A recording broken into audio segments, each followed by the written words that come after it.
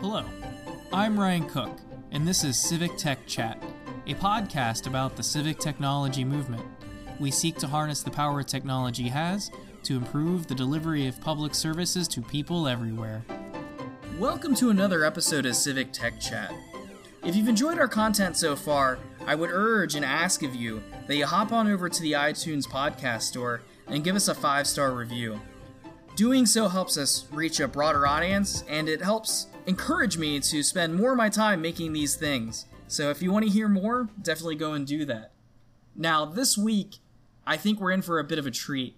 We're joined by Kaylin Gallagher, a individual that serves on a school board in San Jose and is also a candidate for the San Jose City Council.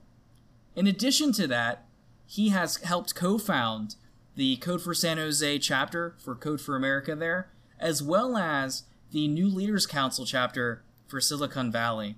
So let's go ahead and hop into the discussion we had and learn a little bit about what it's like to be a civic technologist candidate. Kaylin, thank you so much for joining us on Civic Tech Chat this week and for taking the time out of your day to do so. Could you introduce yourself and tell us a bit about what you do? Yeah, thank you so much for having me.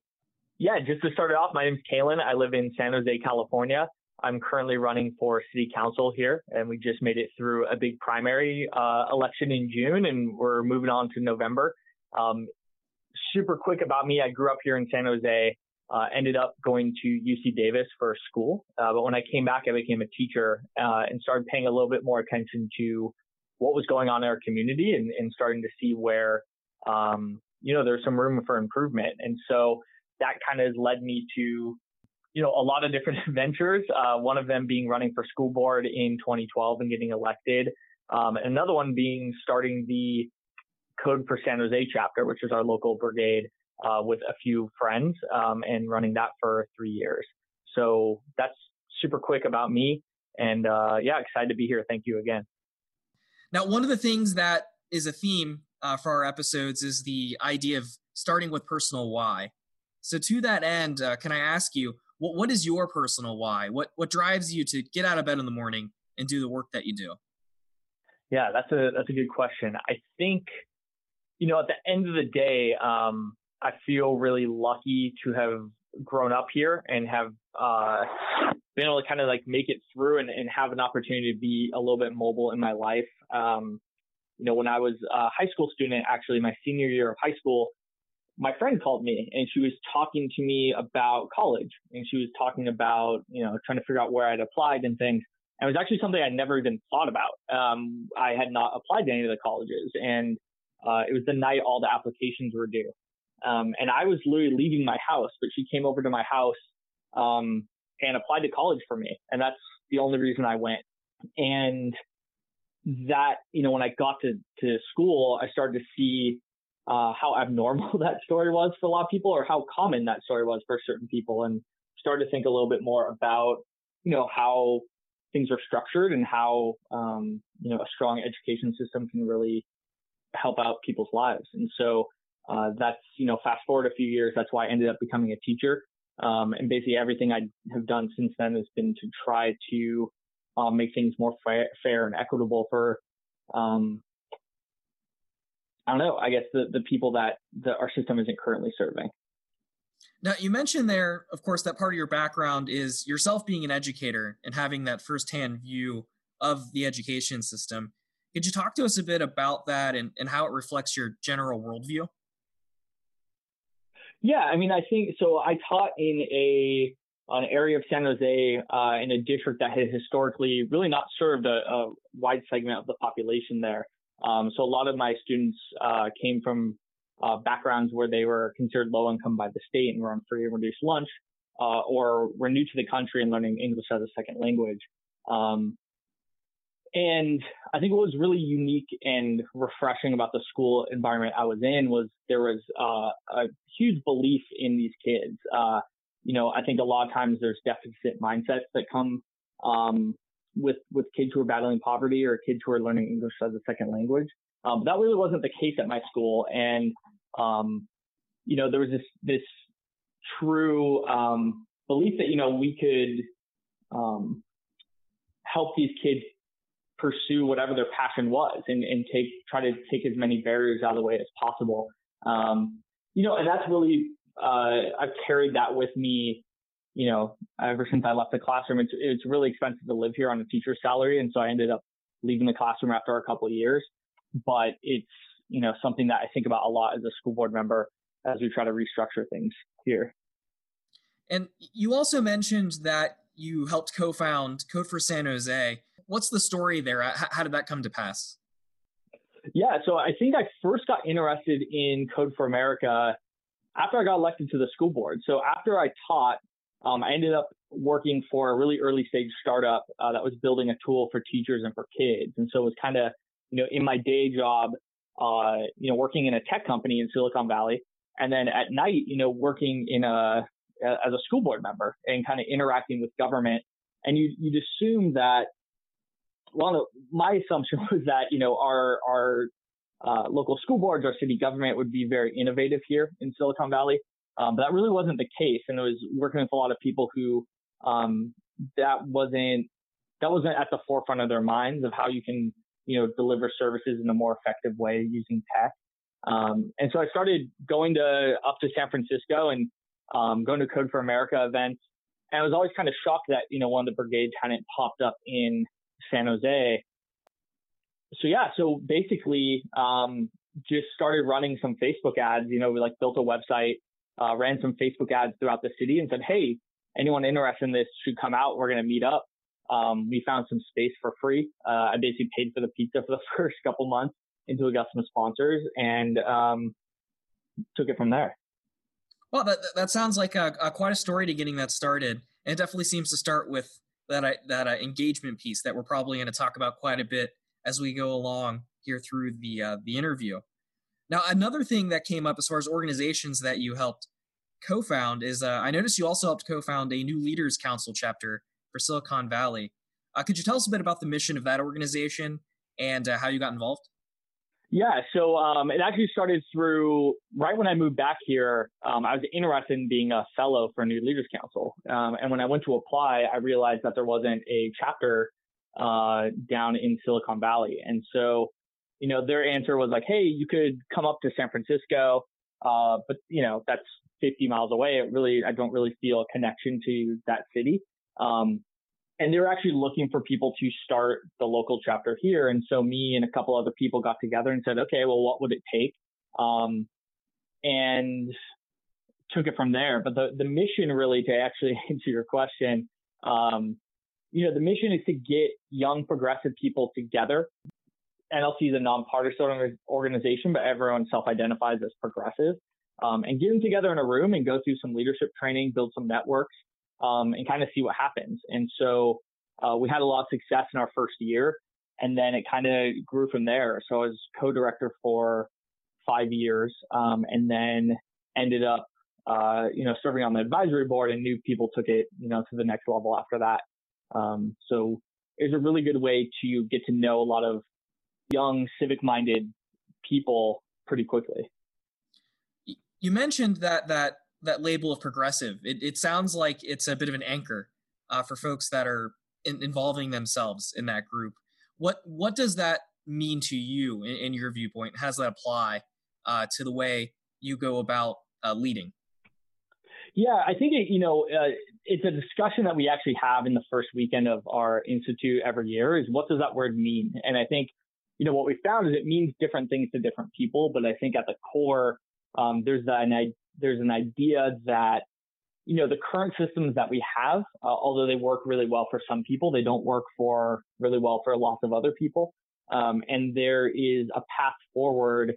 There are changes that could be made that would make things better for more people. And I think that resonates with, most of the members who end up applying and end up becoming fellows, the idea that they want to be a part of the change to make things better in the community.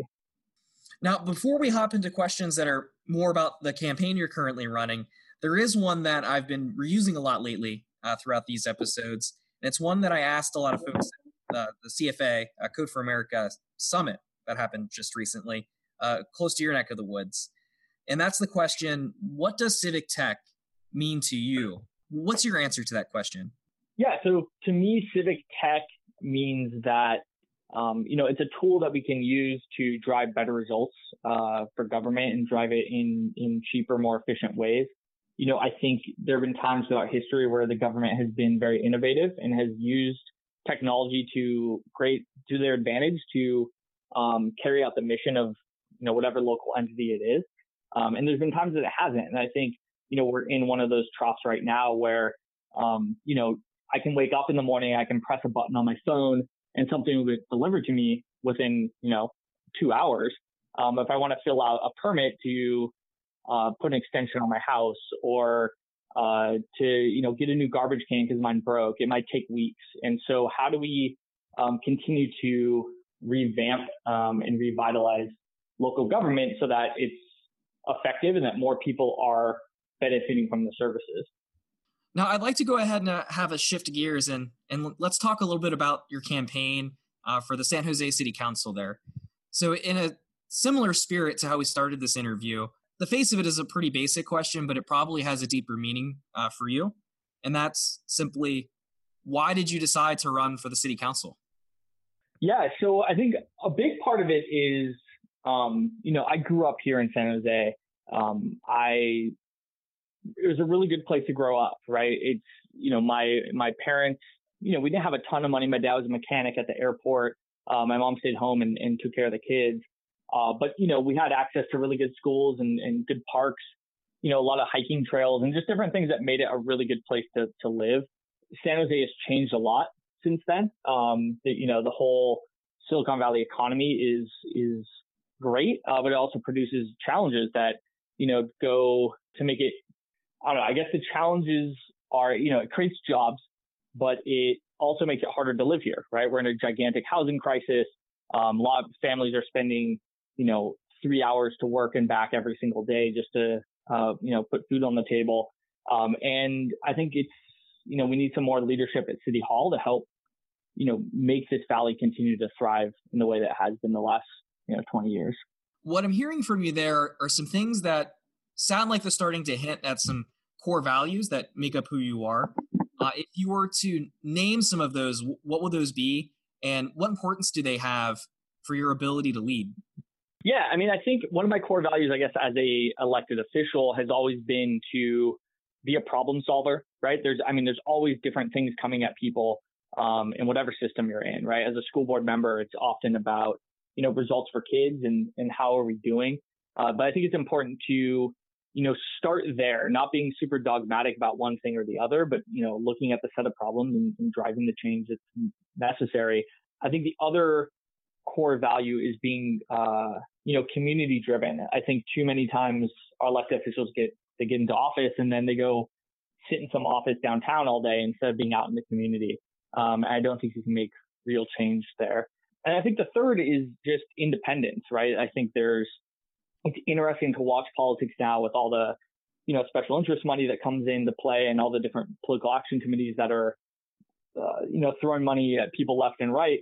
But then can you be effective once you're in office if you're, taking $200,000 from someone before you get in there? So, that's been something that we decided early on, like we're, not going to take money from these groups, which is a big risk. But I think if we pull it off, then we have a lot more, our ability to actually make the change increases dramatically. You mentioned that being a little bit of a risk. Is this act by you something that would be akin to like a unilateral disarmament? Is there a lot of that sort of activity with these city races? Yeah, I mean, I think it is, right? There's, we're able through, a lot of phone calls and a lot of, pestering people and that kind of thing to be able to raise, a decent amount of money from a lot of people. But we didn't have the big money that was getting spent on some of our opponents. And so I think we got outspent 7-1 in the primary, but only came a couple hundred votes behind our competitor now. Yeah, and so it's tough when, some special interest groups are sending mailers to the entire district every day for 20 days straight. And you're relying really on door knocking and, sending a couple mailers and doing some online ads. So it's tough, but I still think it's the right move at the end of the day. Now, as you've mentioned, you're currently a school board member, and you have been since 2012. Is that correct? Yeah. In that time, what would you say that you and your board have accomplished that you would say you're the most proud of? Yeah, so when I ran initially, I ran against two incumbents because there was a lot of issues in our schools, and only around, I think it was like 42% of our kids could apply to a college because the district hadn't given them the right classes. When you looked at low income students and people from our Latinx community, it was much lower. In some schools, it was around 10%. And there wasn't really a lot of leadership in that area. And that's part of what sparked me to run and got us all the support that got, a 29-year-old kid in there, right? And I think the big accomplishments kind of go to that piece of, what tools do kids have when they leave high school that can propel them into the future, right? So some kids are going to want to go straight to a 4-year school. Awesome. Let's make sure that they're prepared for that. Some kids are going to want to go to a 2-year community college and then transfer out. And others are going to want to go straight to a career or go straight into, the workforce or get a certificate or whatever it is. And so, those numbers have shot up dramatically. And, it's not like I think we did anything that magical. I think it's just funneling the resources in the right direction. And then secondly, when I got elected, we're this school district that's like right in the heart of Silicon Valley, but we only had one computer for every 93 kids. And so, these kids were coming in, with cell phones and computers at home and all this stuff, and then going back into a classroom that felt it was like in 1910. And, we've, built out pilots and gone towards a direction where kids have devices in the classroom so they can learn in more modern ways. I think that's been something that the community really wanted to see and we've been able to pull off. And you alluded to this a bit a moment ago, but you did have a rather impressive showing in the first round of that general election on, I believe it was June 5th, placing second with 30.5% of the vote, which I believe was only 1.5 points shy of the top vote getter. What would you attribute that success to, with you being kind of a newcomer to the city electoral process, but still managing to get that kind of vote count?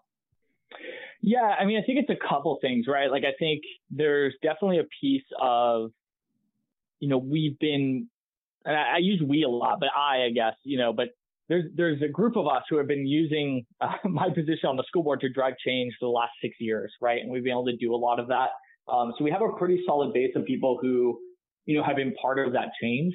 And then I think beyond that, it comes down to door knocking, right? We spent a lot of time going out there and knocking doors. I started knocking doors about a year ago now, and just having conversations with people. Because I think a lot of times when someone shows up at your door, they're selling you solar panels, they're selling you, pest control, they're selling you on stuff. And I think sometimes candidates fall into that trap as well of like, hey, I have this person for 30 seconds. I need to get their vote immediately.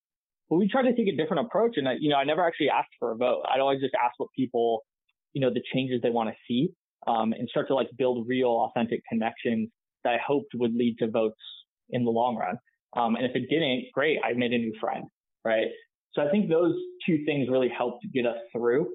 And then, the financial support of friends, right? We raised $50,000 from about 500 donors. So that's, $100 a person on average. And a lot of people stepped up and were able to, make some stretch donations that helped us, pay for flyers and pizza and all that kind of stuff. Now, to give folks an idea of scale, especially with your own personal involvement with door knocking, do you know roughly how many doors you've yourself had to knock on, as well as, I guess, maybe the bigger pool of your whole team?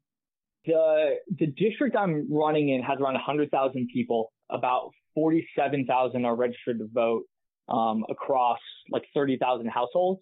And then you obviously like narrow that down a bit based on voting patterns. Like there's some people who registered to vote who literally, haven't voted in 30 years. So at the end of the election, you're probably not knocking that person's door. But we did a lot, and it was basically going out every day, going out on weekends for like 10 hours. Whether it was pouring rain or 110 degrees outside, we were out there. And I think it helps at the end of the day. I agree. That definitely does. That face-to-face interaction is powerful for the electoral process there. One of the highlighted priorities I noticed from your campaign materials seems to emphasize a focus on improving education.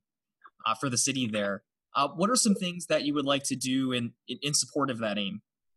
Yeah, so I think before I answer that, the way we ended up getting that list was I kind of did the lean startup method, right? Of just going out and listening to people and kind of building the list from there.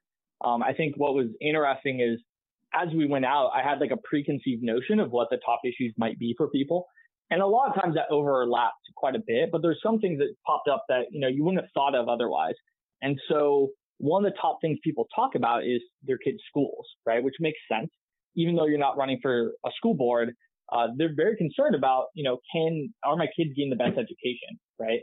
And one of the biggest blockers to that in the Valley is the cost of housing, right? So we're now, depending on the list, we're, in the top 5 most expensive places to live in the country. And our state is not really funding our education system in the proper way. And so a lot of teachers are struggling to live here. Basically, unless you have a spouse who's in tech, it's really hard to make ends meet. And so that's something that families want to see solved. And I think beyond that, it's, a lot of big cities across the country do more in the education space with summer programs and after school programs. And that's not really the reality on the ground here in San Jose. And I think people want to see us move in that direction. I think you're keen to bring up the housing situation, which I believe is also one of the things that's prominent in your campaign messaging. And it's certainly understandable that you would do that.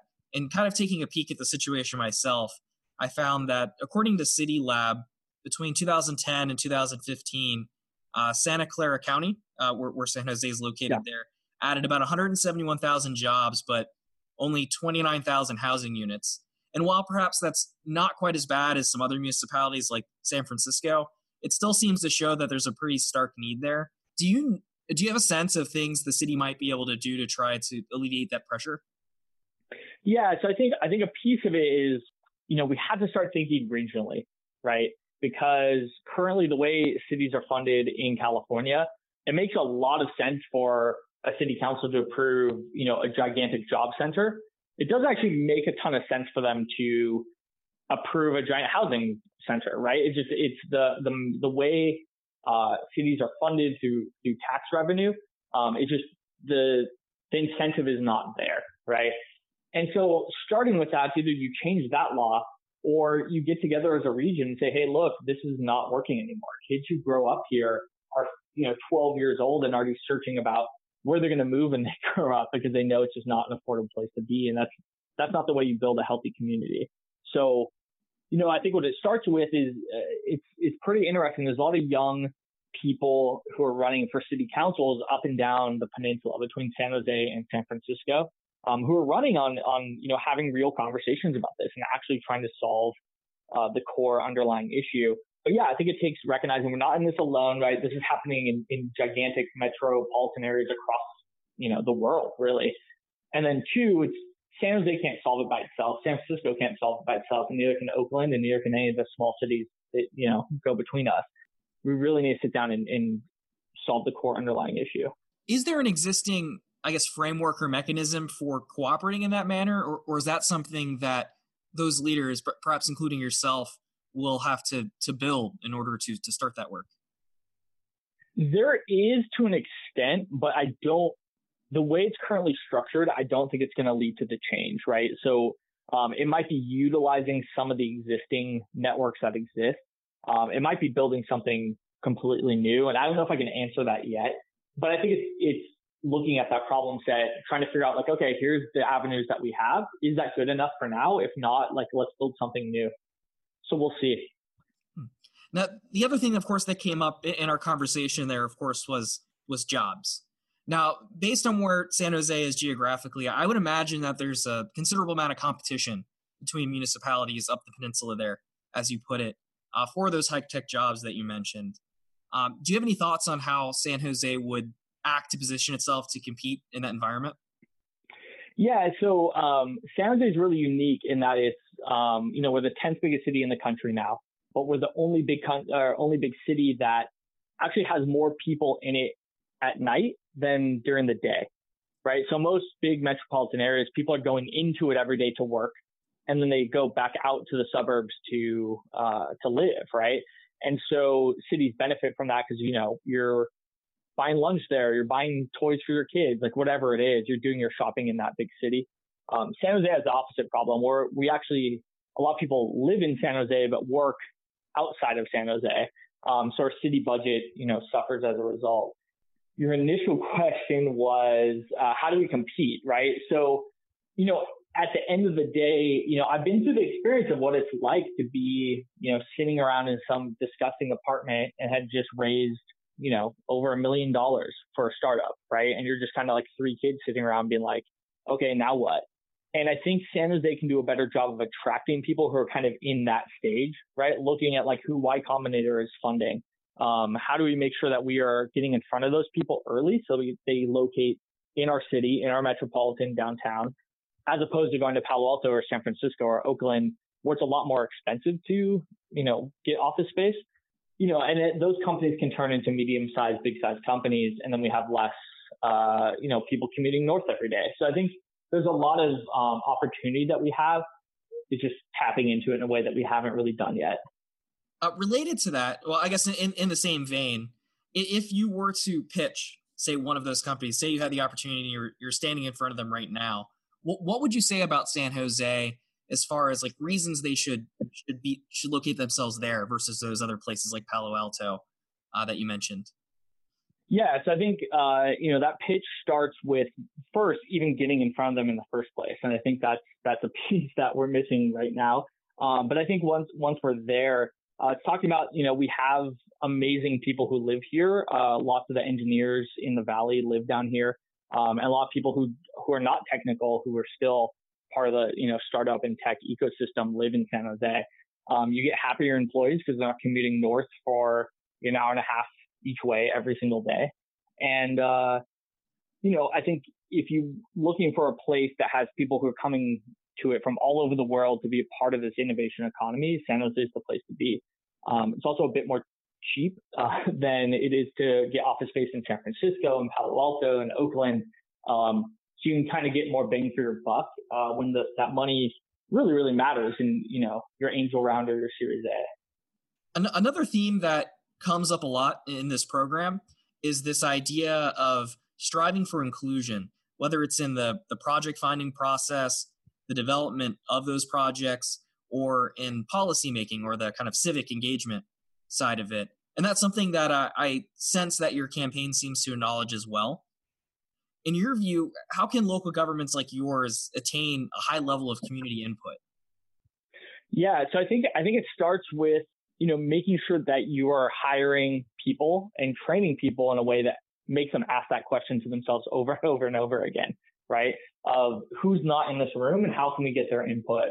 From there, I think it's actually not that complicated, right? Like, I think a lot of it is just, spend a weekend, go knocking doors, go talk to some real people, and trying to break down those barriers. Because I think if we're building, a civic tech movement that is not inclusive of the community, then we're not really achieving the goals of what we're setting out to do. So I think government's the exact same. It's how do you get more voices in the room? How you show that you're open to feedback and that you value and build things based on that feedback. That last statement there really resonates with me. And as a follow-up question, I'm going to go ahead and do some fourth wall breaking for the listeners. Yeah.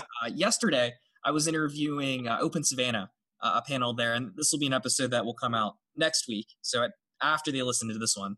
But one of the themes that came up had to do with a sense that at times it was something that one could sense that the government in question either wanted you to come to a particular public forum or they were just sort of doing it because they had to. Is that something that you've observed yourself? And if so, I guess like what sort of things drive that? And maybe are there ways to try to make it so that all of them seem to have that government interest as far as in that community input? Yeah, I think I've definitely seen that. There's most people working in city government and school districts, like they're really good people, right? They're trying to do really big things with a very small amount of resources and a very limited amount of time. And sometimes that can, if you're not training people in the right way, if you're not valuing feedback in the right way, people just see it as a checkbox and like, oh yeah, we held a forum and we ran an article or we ran a newspaper ad in this obscure paper that no one reads. Therefore, people had noticed about it, right? That's very different than actively going out and investing the resources and the time to actually get the real feedback that you want, right? And that's, we passed a big school bond for our district in 2016. I think the advice we got from some like professionals was, yeah, just like have a couple meetings. Some parents might show up and talk about some stuff, and then, we'll submit the plans. But our board really said like, no, we actually don't want to do that. It might delay projects a bit, but we want to go out and like actually genuinely understand what people care about, right? And we want to have panels with students. We want to do surveys. And sometimes that push from the top is what it takes because, it's not cheap to do, right? So do you have leaders who value that? And then put money where their mouth is to make sure it actually happens. Yeah, it sounds a bit like the, I guess, like human-centered version of policy making, if you will. Yeah, exactly. Now, I'd like to go ahead and step a bit into some conversation about the experience of being a candidate as opposed to like the issues of the campaign itself. Now, and the first question with that it comes from a sense I think we might have a little bit of kindred spirit in this shared experience of what it's like to see yourself, say, in like a negative ad. Is that something that you've had to experience yourself, and what is that like?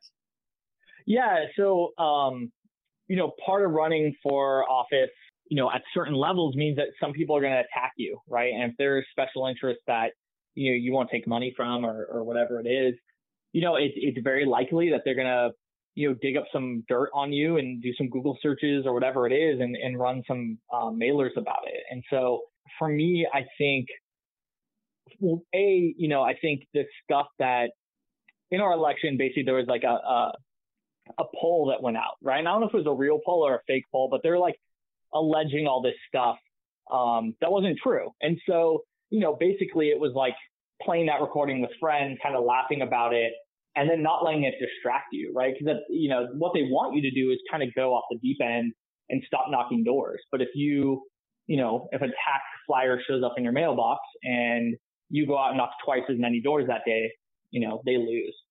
So I don't know, just trying to have a thick skin, trying to laugh about it, and then sticking to the plan. That makes a lot of sense. I think you're absolutely right that a lot of the aim of those things is to distract the candidate themselves as much as it is to convince folks that you're somehow bad for them. Yeah. And one thing I think is kind of funny, at least with what I've observed with some of these types of ads, is that they oftentimes, in the attempt to say how horrible the things you're going to do are, seem to like inflate like the power one has. They tend to give one this idea that this person is incredibly powerful and they're going to do bad things to your life. Is that something you've observed a bit yourself as well? It'll be interesting because, I think where most of the attacks are going to come probably is in the next like 60 days. So I'm not sure yet. I'm not sure. I'm going to have to get back to you on that one. Okay. Well, I'll definitely circle back with you on that. I'm very curious to see what your experience ends up being. In a similar vein with these other questions, what would you say is the thing that has surprised you most about being a candidate and the thing that surprised you least? Well, I think the thing that's always actually surprising to me is like when you go and knock someone's door, that they might actually be willing to talk to you, right? Because it's, you go to someone's house on a weekend at 10 a.m. and they're in their pajamas. You just assume they're going to hate you when you knock the door. And I think that fear is what keeps a lot of people from actually, doing it in the first place. But, you occasionally get people who are really, really upset. But usually people really appreciate that you're there and that you're spending the time to go and like gather input. So that's always surprising to me. The thing that's not surprising, I think, is just how much, how much there are people with a lot of money who want to dictate where things go. How prevalent that is and how offended they are if you, don't take their money or see things in a different way than they do. So unfortunately, that's just not surprising in this day and age. and it's definitely prevalent in our city council race and beyond. Now, the audience here of Civic Tech Chat is, as you might imagine, choosing to listen to a civic technology podcast. They're rather civically minded and likely civically engaged, whether they're in San Jose with you or in other parts of this country or the world, for that matter. If they're sitting here listening and saying, you know what, Kalen is exactly the sort of person I want to see elected to public office, I want to find a way to help. What ways should they kind of raise their hand and try to assist you? And what sort of help could they provide? Yeah, thank you. Well, I always point to three things, right? Like, I think if someone is local and wants to come out and, knock on 50 doors some weekend, to definitely just reach out and let us know, or sign up on the website, because that's really, really effective. I think outside of that, we're, trying to run a community fund campaign, and contributions always help, whether it's, $3 or $600, which is the max. Those types of donations, I think, help show the community that we have real support behind us, and also help pay for all the, expensive things there are to do. And then lastly is just, phone banking, right? It's interesting because no one actually answers their phones anymore. And so a lot of times you're just calling and leaving messages, but, doing 20 of those or doing 50 of those can really, really help out come election day. So I'd say those are the top three things. Great. I'm sure there's going to be folks out there that are going to be interested in helping out that way. I know I myself am as well. I think it's really cool that a civic technologist like yourself is stepping up to run for office. Now, as we start to draw to a close here, one of the things we do on Civic Tech Chat is give the guests the chance to leave the last word. So what sort of concluding thoughts would you like to leave our audience with?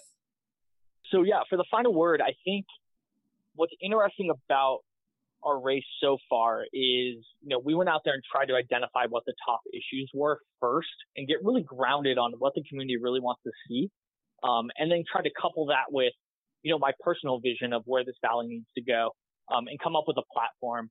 And if you look at it, actually Civic Tech doesn't show up a ton on some of the materials that we send out. Where it does show up is when we talk about policy, right? So when we're at debates, when we're going more in depth with people, it's talking about how we can use Civic Tech to actually deliver these changes. And that has been, it's worked really well, because I think, initially I was like, I'll talk about Civic Tech all the time. It'll be the top of the list on things. But I'm not sure that message works that way, right? Like, I don't know if you can run on like, hey, I'm the Civic Tech guy, I'm going to do Civic Tech. I think it's more of like, hey, I've identified these issues, and this is one prong of the approach we can use to actually drive the change. And did you know in this city, they've done this, and here they've done that, and our local brigade, we did this. That message seems to work really, really well with people. And so it's one that we are sticking with, and hopefully once we get in, can, kind of rock the boat a little and do some of the work. Thank you for those thoughts, Kalen, and thank you so much for taking the time to be on our program. I know that this is the sort of topic that folks in our audience are apt to get excited about. And if you're up to it, I'd love to check back in with you again, maybe as we draw a little closer to Election Day and kind of see how things are going. Yeah, for sure. And then the absolute last thing I'd say is, run for office, because I think, it's really all you do is you fill out a few forms, you get your name on a ballot, and then the rest is kind of up to you. And I think if you go out and talk to people and, really genuinely listen to what they care about, and have intelligent answers of how you can actually try to solve some of the issues, there's no reason why, you can't get elected. If you don't get elected the first time, it'll happen the second time. And we need good people from the civic tech community taking those positions of power so we can start reforming things from within as well. So, yeah, I just want to say thank you for the opportunity to come here, and would love to check back in at some point soon.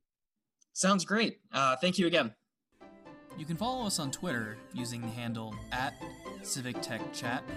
Visit us on the web at civictech.chat, or subscribe to us for content updates wherever it is you download your podcasts.